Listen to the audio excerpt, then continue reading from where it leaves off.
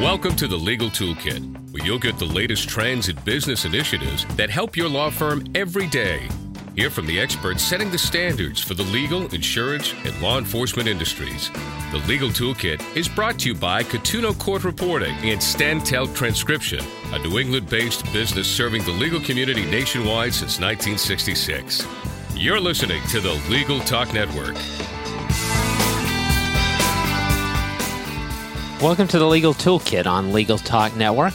My name is Jared Correia, and I am the Law Practice Management Advisor with the Massachusetts Law Office Management Assistance Program, or if you like acronyms, LOMAP. LOMAP provides free and confidential consulting services to Massachusetts attorneys. And I'm Ray Catuogno, founder and CEO of Catuogno Court Reporting and Sten-Tel Transcription. The acronym there would be CCRST. We are thrilled to be here today. Thank you. All right, now that we've got all our acronyms out, today we're talking to you live from the Massachusetts Information Security Summit, MassISS. This is a first-of-its-kind all-day event featuring legal and IT professionals who are addressing all aspects of data privacy in Massachusetts. In attendance, we've got lawyers, business owners, corporate managers, IT professionals, and HR managers, among others. Essentially anyone who's affected by this regulation within the state, so any business owner. Today on the Legal ToolKit, we're pleased to be joined by two special guests who are going to discuss security compliance issues from both the IT and legal perspectives. Joining us now is Diane Lawton, General Counsel of the Commonwealth's Office of Consumer Affairs and Business Regulation, OCABR. Before that, Diane spent 17 years at the Office of the Attorney General in the Consumer Protection Division, and much of that time as managing attorney. Welcome to the Legal ToolKit, Diane Lawton. Thank you very much. Our other guest today is Chris Squier. He's a renowned speaker on national security issues for new technology systems. Chris travels extensively, speaking to organizations of all sizes on the subject of information and holistic security. His goal is to take the often complex and confusing world of security and present it in a practical way. And those of you on the radio can't see it, but Chris's name tag features his first name and a smiley face, so it's got to be true. Chris is a frequent speaker at the federal, state, and local levels, including for such agencies as the USDA in Washington, D.C. Welcome to the Legal ToolKit, Chris Squier. Oh, thanks, Jared. Appreciate it. All right, so thanks both of you for being here. Let's dive into the questions right away. We'll start with Diane. Diane, what were the main effects of the August 2009 revisions to the 201 CMR 17 provisions, and who should be paying attention to those revisions? Okay, well, our revisions were to actually make the regulations more friendly, believe it or not. The idea was to allow for a risk-based approach so that you have to evaluate what information you've got and protect that information, but reasonably. No one expects the huge business to have the same standards for protecting information that a small business does. You are supposed to, make technically feasible protections for your personal information. So who should be interested? Pretty much everybody. The law covers pretty much everybody. That's 93H. Our regulations are directed to those people who provide goods or services, for-profit businesses and not-for-profit as well. Thanks, Diane. Sure. Diane, if I may ask a question. With respect to a business relationships with third-party vendors, what is required of the business, what is required of the vendor, and will a contract provision be required? Okay, well, the first thing that's required is that you do your due diligence. Talk to your third-party provider and see what steps they are taking to protect the information, the personal information that you're providing them with. They need to be compliant with Massachusetts law, too, and they need to confirm to you that they are. You do not need to have a contract provision in place until after the regulations go into effect, which is March 1st of 2010. So if you already have a contract in place, there doesn't need to be a contract provision. But after March 1st, your contracts going forward will have to have those provisions in them. So you have a grace period until March 1st of 2012 because we know that some contracts run for more than 1 year. And let's move over to Chris now. And Chris is going to give us a little insight into the mind of the hacker. So, Chris, from an IT perspective, what is the hacker mindset? Well, it's a good question. So it's interesting, really. I mean, so much of it is, as much as it is from an IT perspective, there's also that psychological perspective. One thing that I think is a common myth is that there are certain verticals that are more prone to being attacked than others. It's a democratic system, and while you may be victim of a targeted attack, and we certainly see those, there's a wide net that's cast. Whether you're in healthcare, whether you're in legal, whether you're a nonprofit, you're vulnerable. If you have information that somebody wants and can make money off of, you're a target. How they go about that methodology? Well, it depends. There's several different ways. Chris, if I may ask, what are the common methods that hackers apply? Well, I guess there's almost a myriad of ways, but most of the common ways, you can do one that's pretty big is cast a wide net, right? Get yourself involved in an organization that's funded, let's say on the black market of information. Go ahead, get yourself some affiliates. Get some folks that do something better than you, but you do something better than they do. So get some partners, get a distribution network going. We call those botnets, right? Compromised computers, it could be 10, 50,000, 100,000, 500,000 or more, right? Get them working for you, right? Those botnet computers are in businesses all over the world, charities, home, you name it. No system is completely immune to that. Get those under your control, get that malware out there, and start letting people click on your links and then getting infected. They get in your machines, they get your information. Other ways, targeted attacks. Certain organizations will profile other organizations based on, hey, I think there's a big fish to catch here if I get inside and get to their digital information assets, right? How do we do that? We footprint, right? We go ahead and we watch them on the net. We watch Facebook, we watch LinkedIn, we go to websites like IntelliUS or any other search engine that can provide information about another organization, individual, profile themselves to look like somebody they want to do business with, watch, find an opportunity, and start attacking when they find that. Thanks, Chris. That's some good information, especially for attorneys who I think most of whom think maybe a botnet is something that vacuums their floors for them so they don't have to. So that's what I thought, too, at first. I did, too, but now I know better. Let's move back to Diane for a second here. Diane, as you know, portions of the revised MassISS regulations and the existing MassISS regulations were based on the FTC's red flag rules. But the red flag rules have recently been held not to apply to lawyers based on a suit by the ABA. What do you think the effect of that decision will be on the Massachusetts regulations, if any? Right now, we don't think there's any effect on the Massachusetts regulations. The red flag rule was directed to financial institutions. The Massachusetts law is much, much broader. It's directed to any person who has personal information on a Massachusetts resident. And so our regulations do apply to lawyers as well. Thanks. That's pretty definitive. Now, Chris, back to you for a second. How often and in what ways? I can't top that, by the way. All right. Well, we'll try. We got to fill another 10 minutes or so here, I think. So we got to do something. All right. I'll try. All right, Chris. So, how often and in what ways do hackers end up targeting attorneys specifically? Well, I think those types of things, if they're going to go after a law office, and we certainly have seen those types of cases out there, it usually. And this is going to be a broad-based type of thing, but generally it is a targeted attack. It is by an individual or an organization that knows the region pretty well, may know that type of business or the type of clients they go after, and understands, hey, from their client base that I've seen, I might want that personal information. Whether it be through social engineering, right, which is the old con game. That's one thing that has never changed, whether you're in cyberspace or you're in the real world. The con game still plays out, right? So ultimately, when we talk about social engineering, it's trying to simply convince somebody that you're something you're not, right? Calling up an attorney's office, say, hey, you know what? I'm kind of in a bind here. I really could I need to speak to somebody. I need counsel. asking certain things, or even we've seen things where people have impersonated somebody who would do business with the organization, go in there, start chatting people up, getting some sensitive information, bringing that out and using it against the organization. From an IT perspective, certainly a target attack would involve somebody profiling how they speak out to the world, right? What services they offer online, understanding what their network addresses are, how they connect together, and certainly looking at slowly knocking on the door, poking holes, right? What can I get on the inside to have somebody click on it and download a malware or some type of malware so I can take control of that machine and then do whatever I want from that machine inside the network. So we see that quite a bit too. Chris, if I could ask a question. I think I scared myself. Question I have is, what do hackers do with the information once they acquire it? And how quickly do they act with this?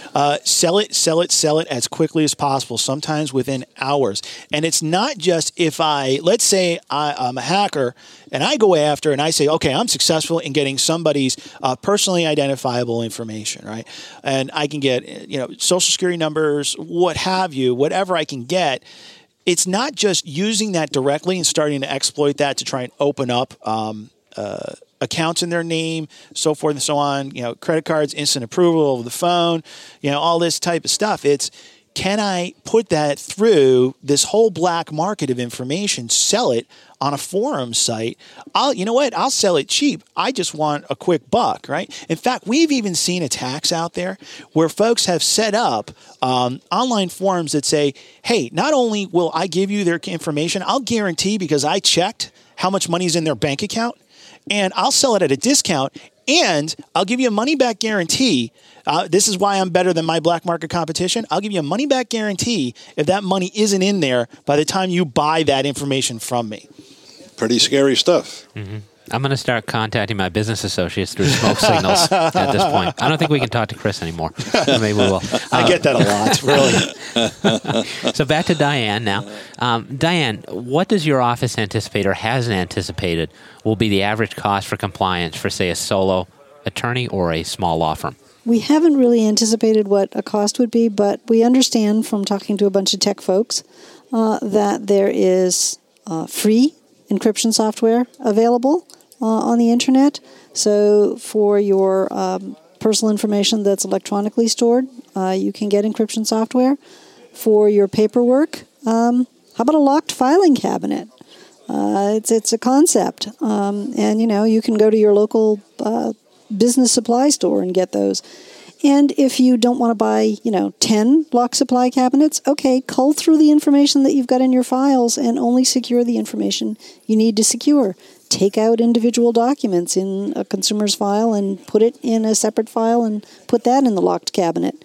It's common sense solutions that are not really that costly. It's just think about what you've got and how you can protect it. Yeah, and those are some good common sense solutions. And I think one point is that instead of going for the most expensive technology, probably go for the best technology and ratchet down the price from there. Yeah. That's good. All right, Chris, so what are the three most important things a business can do to prevent hacking? To follow up, that's a great question. To follow up on Diane's comments, look at what information you gather. And if you don't absolutely need to hold that information, don't. That is instantly a liability to any organization if you're collecting more information than you really need to use. Because once you got it, you're responsible for it. So best not to have it if you absolutely don't need it. If you are compromised, there's no, it depends on the compromise and the nature of what happens, so forth and so on. And you could certainly play armchair quarterback in a lot of these situations. But if you find yourself in the middle of an incident and you can go ahead and say, look, I really think something's going on. One thing you certainly, in most cases, and this is just a general best practices type of thing, in most cases, you certainly don't want to initially manipulate the attack. You're looking at evidence right there, and depending on the nature of the case, it may be something where you want to involve something like the Internet Crime Complaint Center, IC3.gov. That is the Cybercrimes Division of the FBI. Every local office, and certainly Massachusetts, can help you out with that as well. If you think there's a security incident going on that really could compromise it, your best plan of attack is mitigate your profile. Once you're in, It's like an infestation. It is, you never really sure if you got it out. And you're going to live with that. And so that's a challenge. But regardless, once it's in, you're losing money because you're not doing business. The best thing to do is mitigate your attack profile. Make sure that you have up-to-date, and you've probably heard this before, right? Up-to-date security patches and all that stuff, which absolutely makes sense. You also should have up-to-date technology. There has never been a better time for affordable, enterprise-level security technology that's smart, that can go into businesses starting at 10 nodes. Good stuff there. One last thing is that, trust proven partners in the field, folks that you can bring on as trusted advisors that understand this stuff, that have dealt with this before, right? You're not alone out there. So many businesses I talk to, and I'm lucky enough to cover territory between three little bodies of water, Atlantic, Pacific, and Arctic Ocean, right? And I talk to businesses of all sizes and organizations of all sizes, and they do think they're alone in this, and they're so not, right? A lot of people can help. So get on the phone, right? Come to events like this. You'll find those people. And the Arctic Ocean business must be booming at this point. I'll tell you, those polar bears, man, they got some security vulnerabilities. They love data privacy. Not against me, though. They'll kick my butt. So, all right. So thank you, Chris. More sage advice. We need to take a quick break right now, but when we return, we'll have more with our guests, Diane Lawton and Chris Squier.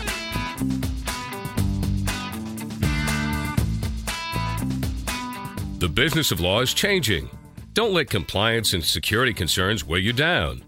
Catuogno Court Reporting and Sten-Tel Transcription have the solutions with their Legal ToolKit. Need access to your case files anywhere? Our compliance solutions keep you connected anytime and from anywhere. Find out more at catuogno.cc. That's CATUOGNO.cc.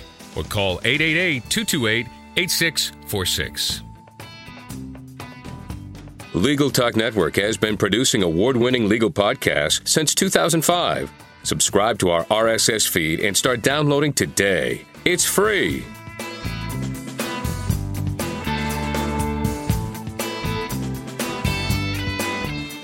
Welcome back to the Legal Toolkit on the Legal Talk Network. We're joined today by Diane Lawton, who's the General Counsel of the Commonwealth's Office of Consumer Affairs and Business Regulation, and by Chris Squier, who's a renowned speaker on national security issues for new technology systems. We're broadcasting today live from the Massachusetts Information Security Summit held today in Springfield, a first-of-its-kind all-day event tracking information security in Massachusetts. We're going to open up this question to both Chris and Diane, so responses from both of you would be appreciated. What do you believe are the best methods for protecting information on PDAs or smartphones? I guess I'll go first on that one. So there's a couple things, right? I'll always preach and have arguments with more colleagues than I can count on this, but I think your best line of defense, your first line of defense is awareness and education. If you tell folks, there's established best practices on how to use these mobile technology. The problem is that not a lot of people are aware of that, or maybe just don't know where to go. Talk to your consultants, talk to the folks that deal with these types of things, and they certainly can tell you that there's certain policies that should be adhered to and educated on, and that's your cheapest way to defend yourself and mitigate your attack profile. And show your employees, hey, when should you be using this? Should you be looking over your shoulder? How do you use mobile technology in let's say, a coffee shop or something like that? Understand that. There's also other solutions out there, that you certainly want to look into. I think the biggest thing right now I get is, what about encryption, right? How do we deal with encryption? Up until fairly recently, encryption is very intensive in terms of processing power, right? You're taking information, you're scrambling it, you're folding it back together, scrambling it again, and then sending it out, right? Or receiving it, and then you have to descramble that. So that's very processor intensive. Up until fairly recently, a lot of phones just couldn't handle that. It's not the case anymore. So you do want to look at proven vendors in the field that offer encryption solutions, whether the data is at rest. And I'll tell you, I'll throw in addition to PDAs and smartphones, laptops and netbooks. Absolutely. If there's a breach, it's probably because more than likely something was left in a cab or at an airport. So you're going to have to report that. So unless it's encrypted, in many cases, you're looking at, you've done your due diligence. So it depends on the compliance reg and so forth and so on. But nothing else, that it's going to be really hard for somebody to get at that information. So encryption at rest, encryption in transport, look at those types of solutions. And your thoughts, Diane? My thoughts are much more simple. Don't use tech. Yeah, I'm not the tech person. Well, don't use tech if you don't have to. Don't get information that you don't need. And train the lowliest of your employees not to carry stuff around that they don't need to carry around. More of the reports that we had of security breaches involved people who left a laptop in their car. They took their briefcases and took them somewhere they shouldn't have. You don't need to have that stuff with you. Why would you carry around other people's personal information if you don't need to? So don't. USB stick in the conference room, something like that. Right. Yeah. Right. And this is why we have the tech perspective and the legal perspective. Perfect. Chris, now if a hack has occurred, tell me the 3 most important things that a business can do to limit its exposure. First, I cry just a little bit. But outside of that, so understanding that you should have a process in place for handling these types of things. These incidents are going to happen. It's not a matter of if, it's a matter of when.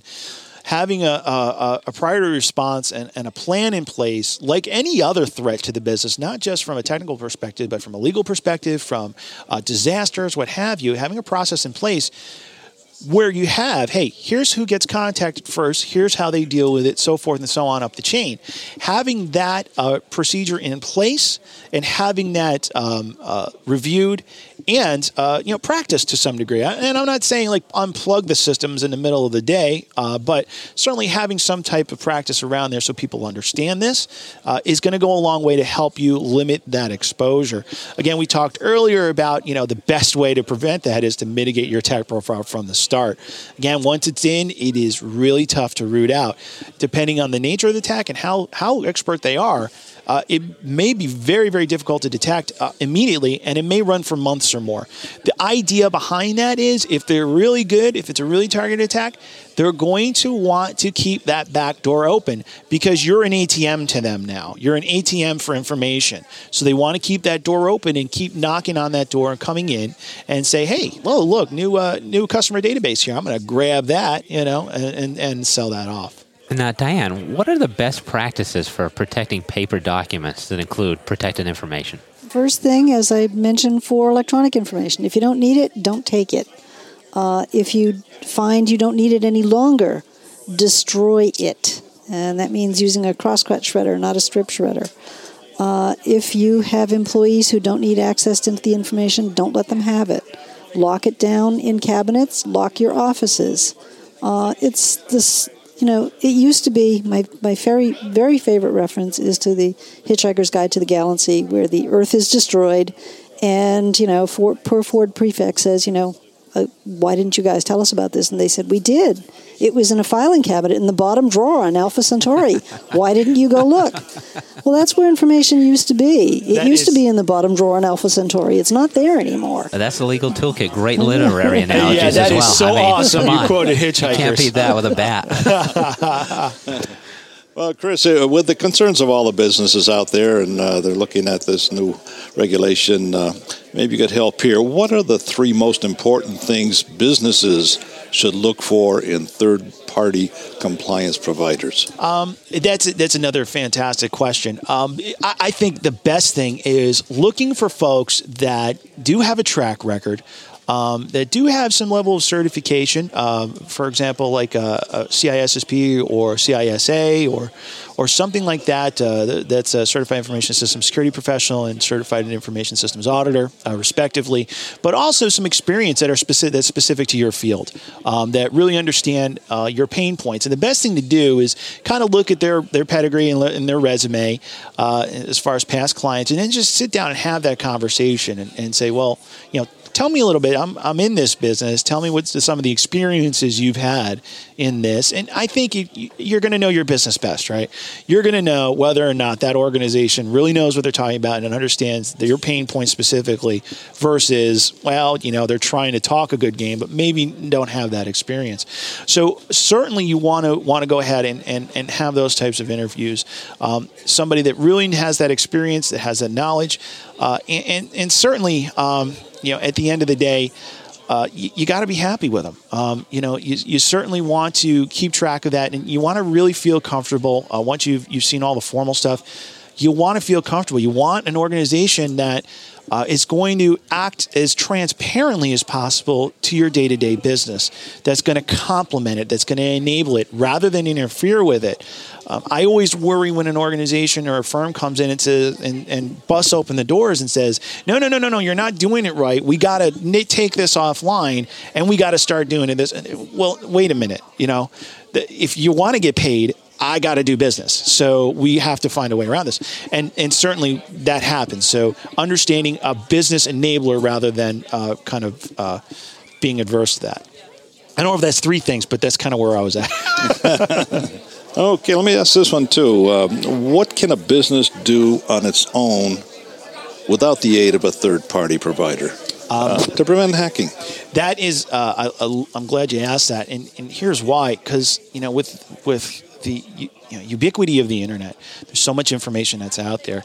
I recommend business owners spend a little time out there. Type in their business name and maybe their address into Google and so forth and so on, and find out where it turns up.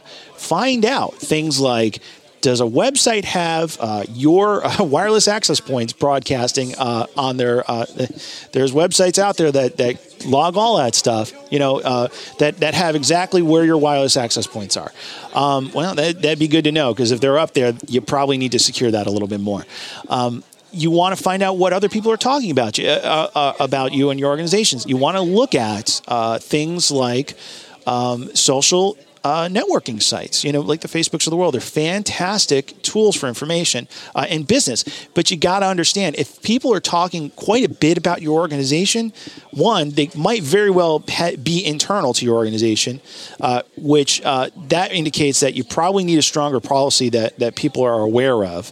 Or outside the organization. What's the organization's perception? You have no idea what people are talking about there until you take a look at that. And then you have to tighten up that education and policy structure accordingly within your organization. So easy ways to do that. We call that passive hacking or footprinting.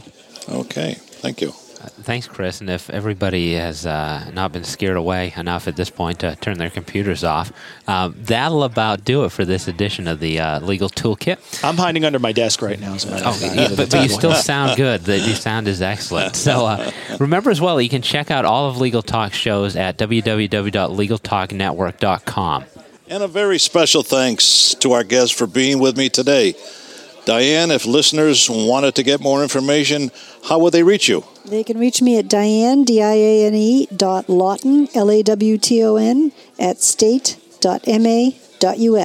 And Chris, your contact information? I can be reached through New Technology Systems, and their website is ntsct.com. And you can find more information on the Toolkit sponsor, Catuogno Court Reporting, at www.catuogno.cc. That's CATUOGNO.cc. And thanks again to our guests, Diane Lawton of OCABR and Chris Squier of New Technology Systems. And we hope that you'll be able to join us next time for the next edition of the Legal ToolKit. Thanks for listening to the Legal ToolKit, brought to you by Catuogno Court Reporting and Sten-Tel Transcription, right here on the Legal Talk Network.